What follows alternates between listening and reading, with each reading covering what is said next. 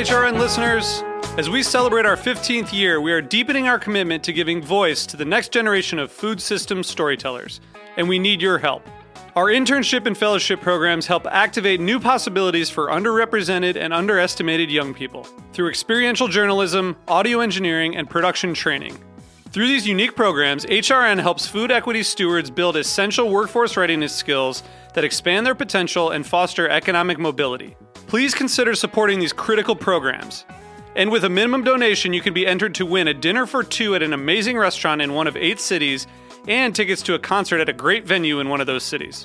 We have incredible partners across the country who have donated, as they also share our passion for helping to educate the next generation of food systems storytellers.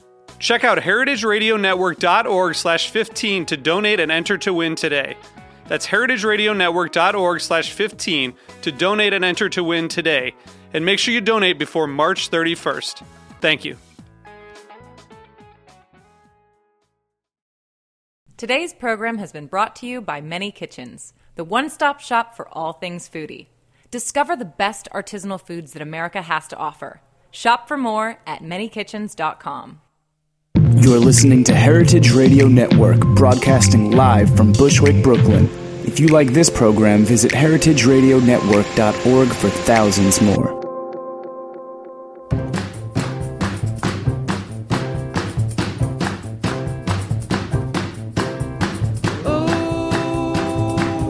I like the way you do. Whoa, the way you took it so slow. And I've been so satisfied. No, I ain't never had no loving like this before. Hey, you're listening to Eat Your Words. I'm your host, Kathy Arroway, and we're here at Heritage Radio Network at Roberta's Pizza as usual. And it's a crisp fall day. It's one of those perfect days for cooking something slow, simmering on the stove. And it's a great week for that because this Tuesday actually is the launch of the Gramercy Tavern Cookbook. It's the first cookbook from the acclaimed restaurant, Gramercy Tavern. And its chef, Michael Anthony, is, by the way, the 2012 recipient of the James Beard Award for Best Chef in New York City. He has also been the executive chef at Blue Hill at Stone Barns, and he's actually in the station right now. How are you, Michael? Hi, Kathy. Glad to be here. Thanks so much for joining us, and congratulations on this cookbook. It's a beautiful book, just out from, well, it's going to be out from Clarkson Potter. So. It'll be out tomorrow. Tomorrow is the release date. It's really beautiful, and it's also very practical. And it seems like that may be a little bit counterintuitive to what you might expect. Well, it's funny. I think when chefs do cookbooks, I first of all, personally, I was a little. I had a hard time getting to the point in my career when I thought I would actually do that. And but it turned into a great way to tell the story of Gramercy Tavern. That story hasn't been told before in book form. And so I was super excited to, be able to, tell that story, the creation, the ideas behind the restaurant, the people who built it, the kind of artwork that went into it. There were so many firsts with that restaurant, and then really to focus most of the book on the people who work there now and the food that we serve there now. And I think that the book ultimately kind of tells the story of the evolution of the restaurant. Very cool. So speaking of firsts that the restaurant sort of pioneered, I've attended many different Grow NYC functions, accompanied some tours, and one thing that I frequently hear from organizers when they explain to others the growth and the success of shopping locally in the green markets is that they couldn't have done it without the support and the participation and the patronage of chefs and restaurants like Gramercy Tavern. I think they usually mention Gramercy Tavern.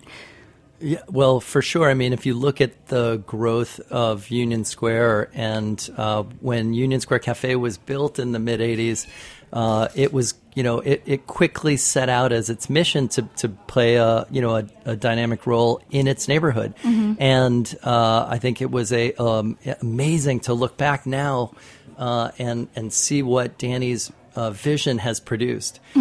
So that connection that Danny and Michael Romano at Union Square Cafe built with the Green Market just a half a block away. They still hold their monthly market breakfast where they'll invite someone from the market a producer into Union Square Cafe, cook and tell their story. So there was that intimate relationship that happened, and then between the mid '80s and now, we also saw this kind of fierce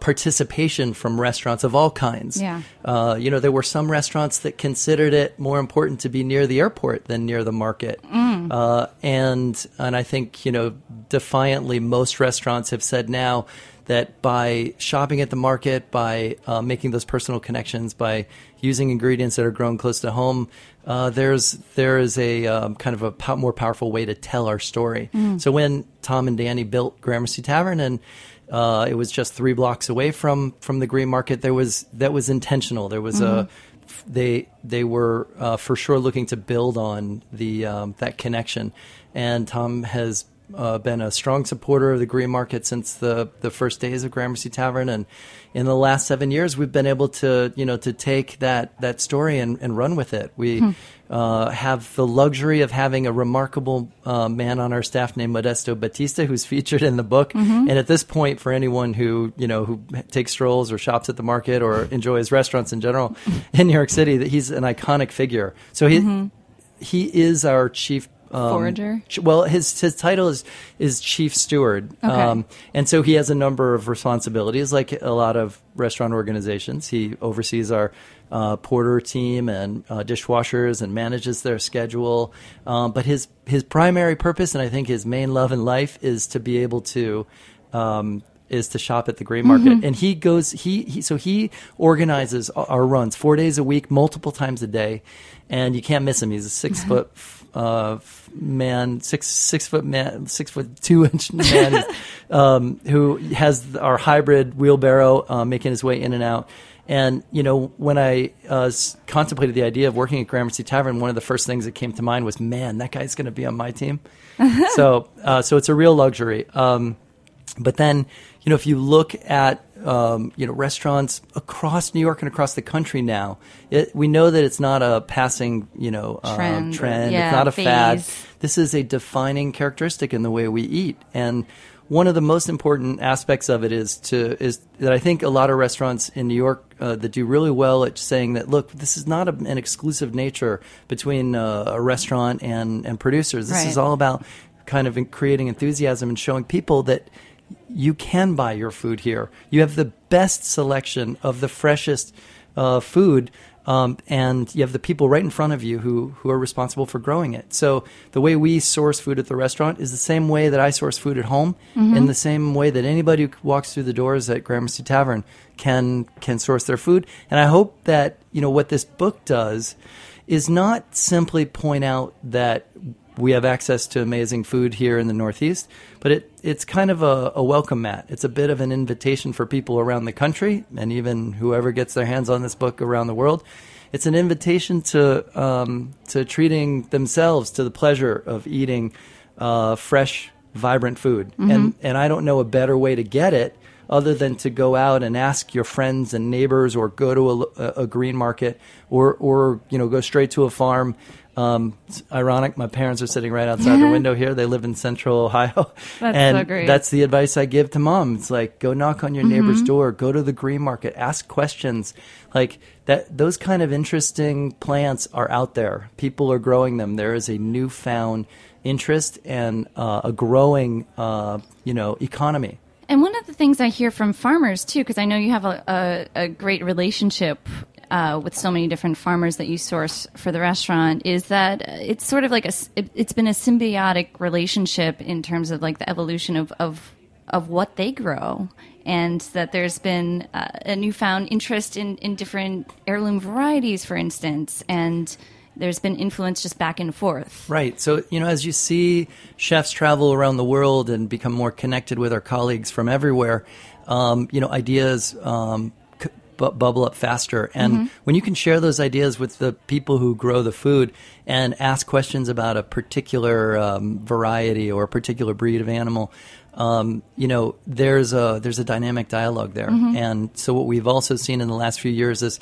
not necessarily, a pretentious story where a chef turns around and says, grow this, grow that. But it's more like, hey, what works well on your farm? What is your story all about? What's the history of your family or your business, and what could we grow? And so that's, I think, a much more interesting story of having that back and forth. I'm a chef. I do what I do in a kitchen, but the people that we buy from are farmers, so I don't really want to suppose that I know more about their business than they do. So I ask questions, and I think that's the biggest thing, is coming up with the right questions. That brings up a thought of that I had about, there seems to be a little bit of a chicken, what came first, the chicken or the egg, because obviously with the influence of your restaurant and other great pioneering restaurants and new American cuisine, local food sourcing, it has a great ripple effect on everyday consumers, and it's great because that means more support for the farms, local farms, and more people get to keep their land, and everyone's eating more healthy, perhaps. But where does this start? Who was it? The farmers first? Was it you? Was it restaurants first? Are there leaders that help inform your decisions? Well, if you look at the history of the grain market, it was there, since the early 70s. And so it's a matter of the way we look at our surroundings. So I think that it's like any kind of field. It really gets reinterpreted by new generations of people. And so if you look at the space that we're sitting in now, the garden is over our heads. So I think it's all about this relationship and being, first making food a priority. Second, it's about taking that initiative to go out and look hard for it, not just accepting what's easiest in life and what's on the supermarket shelves, but going out there and asking those great questions to try to, to make, really it's all about making food a celebratory moment. You have a boring week in the middle of a nondescript month, and everyone's stressed with the normal pressures of life, but when you have something delicious waiting at home, or things that you're gonna cook with your friends and family, and you spend a few more times just connecting with the world around you rather than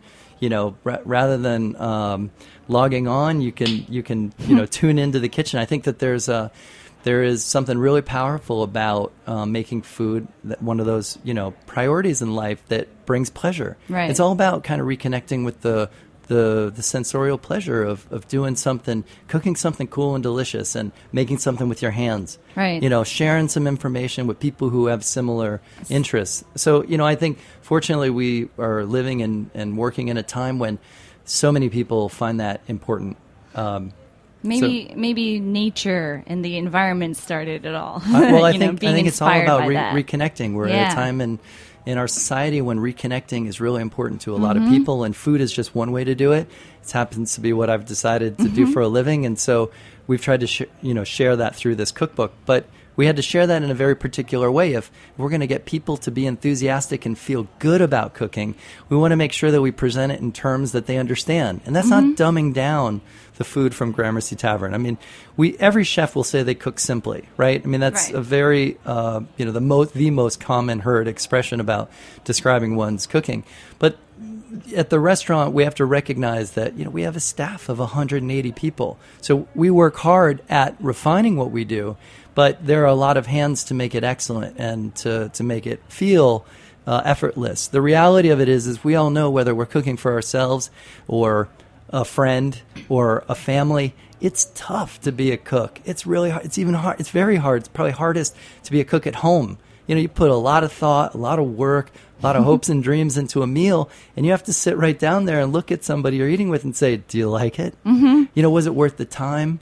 Was it fun and exciting? And ultimately, especially when there's kids involved, no accolades or wearing a chef jacket around the house makes it any easier. You know what I mean? I have 3 daughters, and so what tastes good tastes good. You got to win people over on a very flat playing field. And so we try to do that with this book. We want more people to cook. Not simply for people to admire Gramercy Tavern. It's a beautiful restaurant, and I feel so lucky to be in the position to be the steward of that restaurant. But at the same time, we want for people to pick up that book and hopefully cook more intuitively. That this gives them some ideas of, here's how we approach cooking, and here is a sketch of how we would do it at home.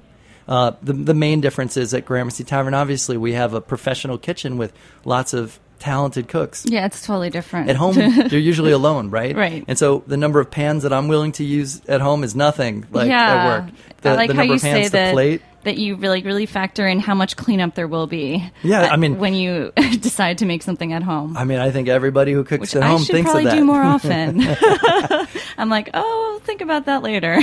So that aspect of writing the book was definitely the hardest. We wanted to be true to the spirit of the restaurant, and we definitely want, for people to feel inspired by, for everyone who's had a hand in building that restaurant, and for everyone who's ever eaten there, we want for them to feel really connected to the food and the people. But at the same time, I hope that this is a book that lives in people's kitchens, that they'll, either it'll be a book not just a coffee table book. Yeah, right. It'll look beautiful. It'll be a great gift, but we want for it to be, we want for it to be used. Some people splatter it and tatter it.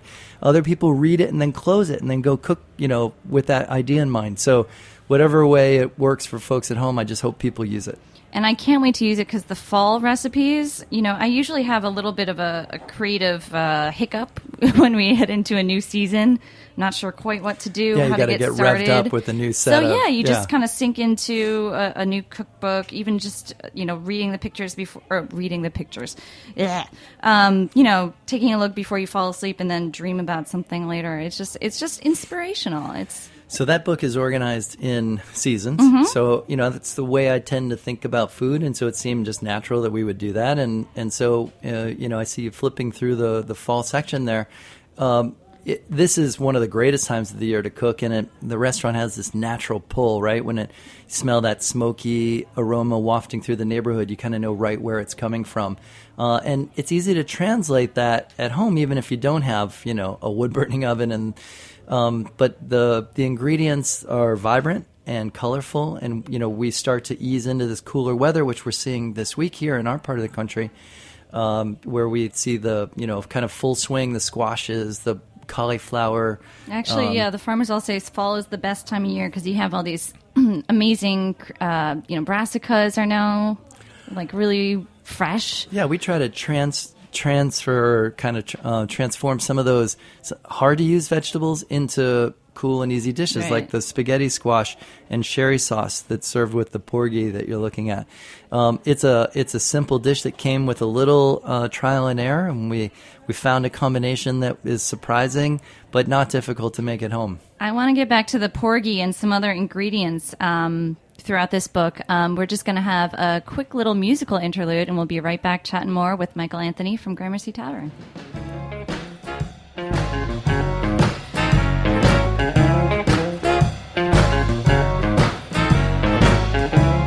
You are listening to When It Was Wrong by the California Honey Drops on the heritageradionetwork.org.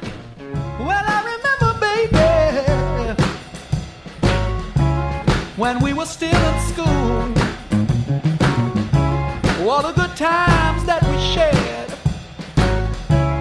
are breaking all the rules, trying to find a place with no one around, trying so hard not to make a sound. Well, I don't know, baby, now something's changed, and all I can say is it ain't the same. Woo! At manykitchens.com, you can enjoy decadent caramel brownies, hand-picked teas, and fair trade coffee, oven-roasted chicken pot pies, and so much more. Whether you're planning a dinner party, sending a gift, or just want to try something new and delicious, Many Kitchens offers something for everyone. Help support small batch producers while you discover the best in artisanal foods from across the nation at manykitchens.com. Many Kitchens, the one-stop shop for all things foodie. Was all it took, girl, and I knew it was my chance. So I came on over while he was gone. Nobody but you and me, baby. All right, we're back with Michael Anthony, and the Gramercy Tavern Cookbook is out tomorrow from Clarkson Potter. So in the beginning of your recipe for lightly curried sweet peas and scapes and ramps, I love how you write that luxurious cooking has traditionally meant truffles, caviar, and foie gras. But at Gramercy Tavern, we redefine luxury as the delicious progression of seasonal ingredients, like sweet peas. And it seems that you might have taken a lot of risks and challenges in utilizing these new luxury ingredients and presenting them in a context where people might be expecting these, fancy foods, foie gras, yeah, and kind of introducing new, like your porgy recipe. Also, you said that porgies usually looked at by chefs as not such a fancy fish, and right. But you strive to use it because it's something that is locally available. Right. So there are a lot of themes that are kind of packed in that notion of, trying to redefine luxury cooking. And that's a little bit of a grandiose statement. But what it really is just trying to pinpoint what makes for, an exciting meal. And whether that's in a restaurant setting or at home, I've always found it really great wherever I travel to taste things that are, from that place. Something rare and unique. Well, whether to it's that rare place. or it's what common in that place, Okay. it may be strange and new to a traveler. But I like to. Yeah, I think that's one of the most exciting ways to experience someplace new, and so that's really what gets translated into that comment of we want to cook with modest ingredients that come from here, mostly that are grown by people we know, and it's the kind of simple ingenuity or just slight innovative touch or an interesting combination or maybe a new technique that goes into handling those modest ingredients with care. Really boils down to just giving them the value that they deserve and recognizing that there's a story behind those ingredients that we may have grown up somewhat indifferent to, and in our commodity world we've made them into being widgets, right? But so giving them the spotlight that they really do deserve, and giving them a name, so the idea of naming a particular variety is not about the pretentiousness of trying to fool people into thinking that they should like it because it's it's rare local, or something, but it's kind of like finding the names for the food that we eat. That seems like a pretty natural and exciting way of exploring the subject to me, and that's really what happens at Gramercy Tavern is we take and focus our story on those ingredients, and some of them might be strange to people. I mean, a fiddlehead fern is pretty cool when you look at it, and if you're not used to eating fiddlehead ferns, I can see how that looks like a really foreign ingredient. But the reality of it is that if we kind of take a look at the world right around us, wherever it is that we live, all of these cool foods are there. They've been there forever, and we've just kind of chosen to ignore them for a while. So in that dish that you mentioned, the English peas, lightly curried English peas, we've tossed some fiddlehead ferns and some garlic scapes. So there's a little discovery involved in that dish for some folks who may not be used to eating those things. And for those of us who, look at them as a real trumpet of springtime, then it's more nostalgic than anything and feels like that connection. So I think food resonates with people for different reasons, and for me, it's all about just giving reverence to those kinds of ingredients and making sure that we say something about it. I think a good cook is one who always cooks with intent and has there's another side of that is behind every chef there's a show off, right? So there's always a cook is always someone who's expressing something through the food they make, and the food at Gramercy Tavern and the food in the Gramercy Tavern Cookbook is meant to be accessible. It's not meant to shock or surprise anyone. It's meant to be lovable, and those ingredients are all ingredients that that we found easy enough from local sources. We did not have to search the four ends of the globe to find them. They tell a story. So in a way, just their appearance in the book tells a discrete story of what we're thinking about in a particular time of year. Now, and when you use an ingredient like fiddlehead ferns, there is quite a ripple effect. When a restaurant like Gramercy Tavern, they're sort of seen as a leader amongst other chefs and restaurants, and then soon more people are using Fiddlehead Fern. So how much of a responsibility do you feel when you choose these ingredients? It's an interesting comment. We saw a backlash this year in terms of foraging ramps, and so I think the restaurant is ultimately responsible for those trends, and not that I think everyone follows Gramercy Tavern's lead. Porgies are going to get but it's a big restaurant that has a wide fan base, and I do think that, for example, in terms of ramps, we decided to cut back our usage of the ramps just to make sure that the people that we're buying from weren't necessarily overpicking from an area, because ultimately we recognize that those are wild foods, and if they are over harvested, then we may not have access to them. So a porgy is the same story. We're using a fish that may not be familiar to everyone around the country, but that is a fish that tells a story, a very intimate story for people in the Northeast who grew up fishing, off of the dock with a little bobber. That's a very nostalgic fish. And the other side of it is that it's for the most part it's bycatch, and it's a great sustainable choice. And then lastly, or maybe firstly, it's an awesome tasting fish. I don't understand. It's a perfect size to work with. I love it. So, the thing is that none of these recipes are dependent on the one ingredient that's highlighted. Yeah. If you don't have access to porgy, or your fishmonger can't get it, or you can't catch it, it's like use a sea bass. Use a black sea bass is a readily available fish in most parts of the country, and I hope that people will easily make those steps. Like I wanted to softly tell the story of how thoughtful a seafood program we have at the restaurant without hitting people over the head with information. So there's a nice kind of easygoing suggestion of try a fish you may not be familiar with, like porgy, because it tastes awesome and it's a sustainable choice. But at the same time, if you can, I still want you to cook the dish, but use a fish that you're comfortable with. And speaking more about proteins, and these buying decisions are very important. And I know you've been a huge supporter of Heritage Foods and also the No Goat Left Behind program, which was, a mission-based initiative to put goat in front of, people's appetite, get it on their national appetite a little bit more. Listen, I have to admit that, I did not grow up eating goat, and I was not familiar with cooking goat. And it was a couple years ago through Heritage Foods that we discovered the pleasure of cooking and eating goat, and it was so much more delicious and approachable and flavorful than I ever expected, and we've become huge fans of it. We serve it in the tavern, the front room of the restaurant that's open from noon straight through till the end of the night, and there's a menu there, not a tasting menu, because that I call it the today menu. It's all about if you want to sit down and let us make a suggestion of here's what we're crazy about on a particular day. And so for the last week and a half, 2 weeks, we've featured that goat on that menu, because it just feels like now is the time of year that we have it and we want to celebrate it. It's delicious. It's crazy good when it comes off of the wood burning fire. Goat does not appear in this cookbook, but there are other ingredients like the braised shoulder of lamb that are very similar, and we served it on an emerald green broccoli puree. So those are all things that are accessible to most folks. Absolutely. And lamb is one of those ingredients that have long been seen as a luxury ingredient. So here's goat as an alternative. It is a perfect and easy step for most people to make, and if people, if it's a discovery for them, then we're doing something right at the restaurant. Awesome.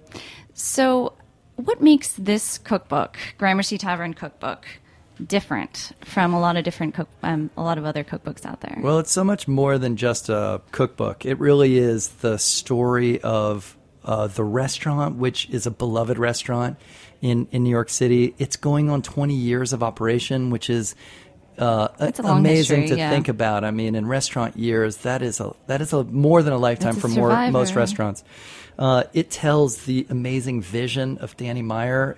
I couldn't believe when I read his introduction to the book how honest and true it was, and how insightful it is. You learn, whether you've been a fan of the restaurant for years or you're just discovering it, you learn so much about the original vision for the restaurant and how it's evolving, and how new people who come to that story are working in this timeless setting. There's an essay with the architects Bentel and Bentel, and I had a chance to tell them just last week, thank you for creating this timeless setting that, as new generations of people come to this restaurant and bring fresh ideas, that we're able to, and very comfortably able to, to deliver those in that structure that they built. Not only is it practical and it keeps working really well, it's a setting for food that is much different now than it was originally. So I feel really lucky that we get to work in that setting. So it also, the book highlights the people who work in the restaurant. So you have essays by Kevin Mahan, the general manager and partner of the restaurant, Juliet Pope, who's the hardest working and one of the most talented beverage directors in the country. You get to hear from Roberta Ben-David, who's the florist in the restaurant, responsible for those amazing arrangements that are breathtaking in every single season. So you hear from so many people, from the owner of the restaurant on down to the sous chef and even the chief steward. We hear from Modesto from his point of view of shopping in the Green Market. And I think that it is a behind the scenes look at really, one of the most magical, one of the most magical restaurant families. Yeah. So thank you so much for all your time here. And, it's been just really inspiring getting to see for the first time, a cookbook from Gramercy Tavern. And it's one that I'm sure will be very much enjoyed throughout this fall and holiday season. I'm glad you like it. Came out. And any one favorite recipe from the book that you might have? Well, you were just looking at this butternut squash chowder with peppers, and I think this time of year is explosive and easy. I just wanted to say that I'll be with Danny Meyer and Dorothy Kalins Friday evening at the Strand. If anybody wants to come out. We'll also be at the Green Market on Saturday morning signing books, so Union Square. Love to show it off. All right, so check that out, and also just check out the book. It's out tomorrow from Clarkson Potter. Thanks again for joining us, Michael Anthony, and we'll see you next week on Eat Your Words. Oh, I like the way you do. Thanks for listening to this program on heritageradionetwork.org. You can find all of our archived programs on our website or as podcasts in the iTunes Store by searching Heritage Radio Network. You can like us on Facebook and follow us on Twitter at @heritage_radio. You can email us questions at any time at info@heritageradionetwork.org. Heritage Radio Network is a non-profit organization. To donate and become a member, visit our website today. Thanks for listening.